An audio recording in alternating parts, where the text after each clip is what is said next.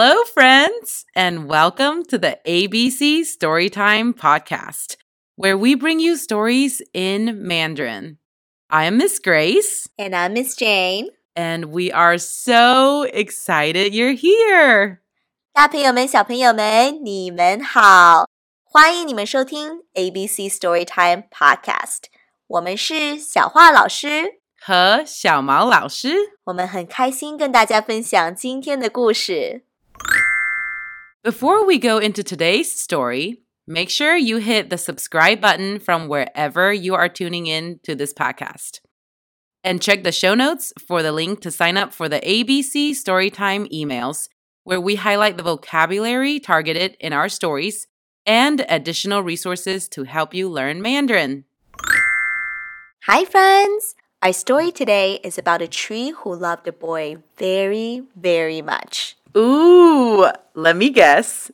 Are we reading The Giving Tree? You got it, Miss Grace. Friends, this story was written by Shel Silverstein, and it was translated by 柏维茨。爱心树。从前有一棵树，它好爱一个男孩。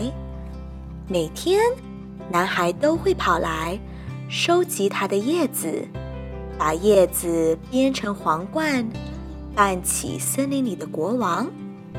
男孩会爬上树根儿，爬着树枝荡秋千。男孩会吃苹果，他们还会一起玩捉迷藏。玩累了，男孩就在他的树荫下睡觉。男孩好爱这棵树，好爱好爱，树好快乐。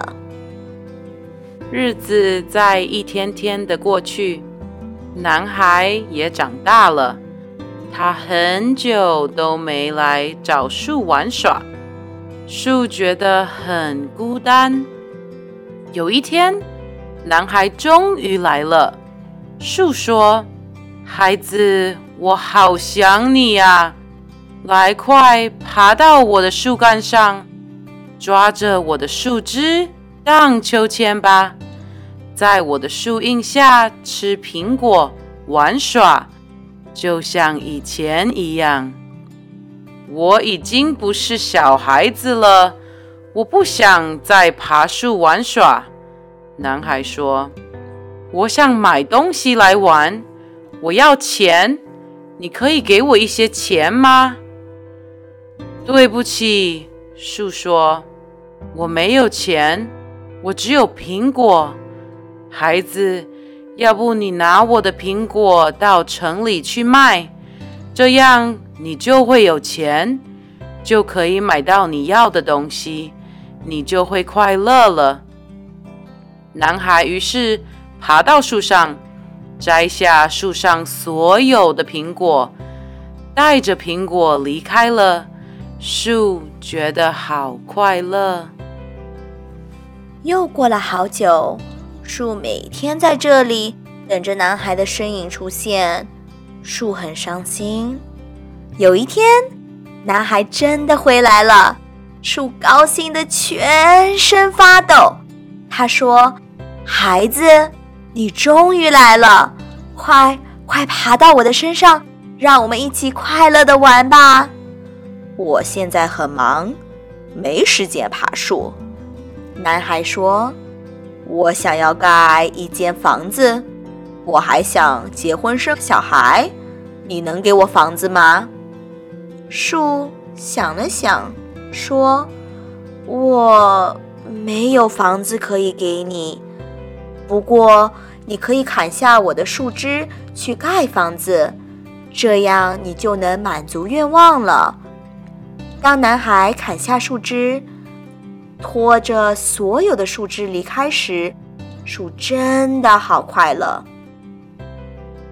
岁月像流水般消折着，在等待的日子里，孤单的树望穿秋水。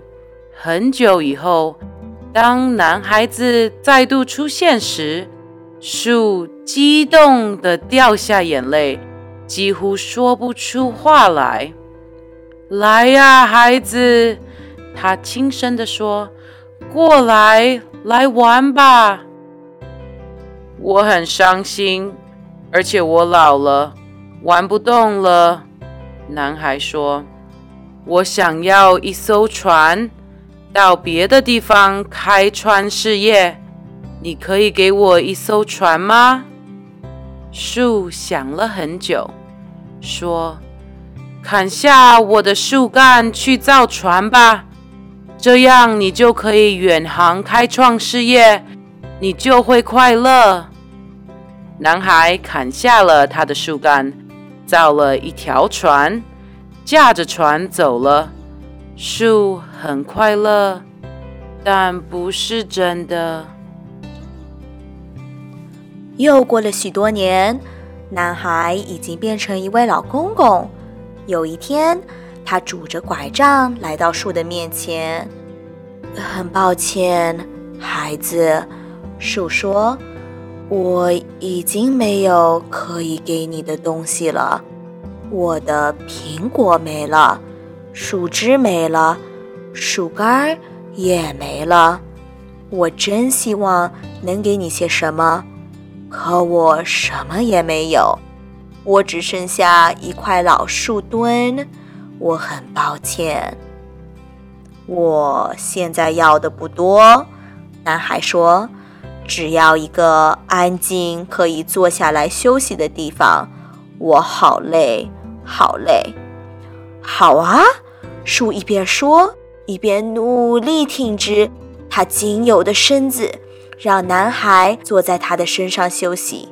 男孩坐了下来，树好快乐。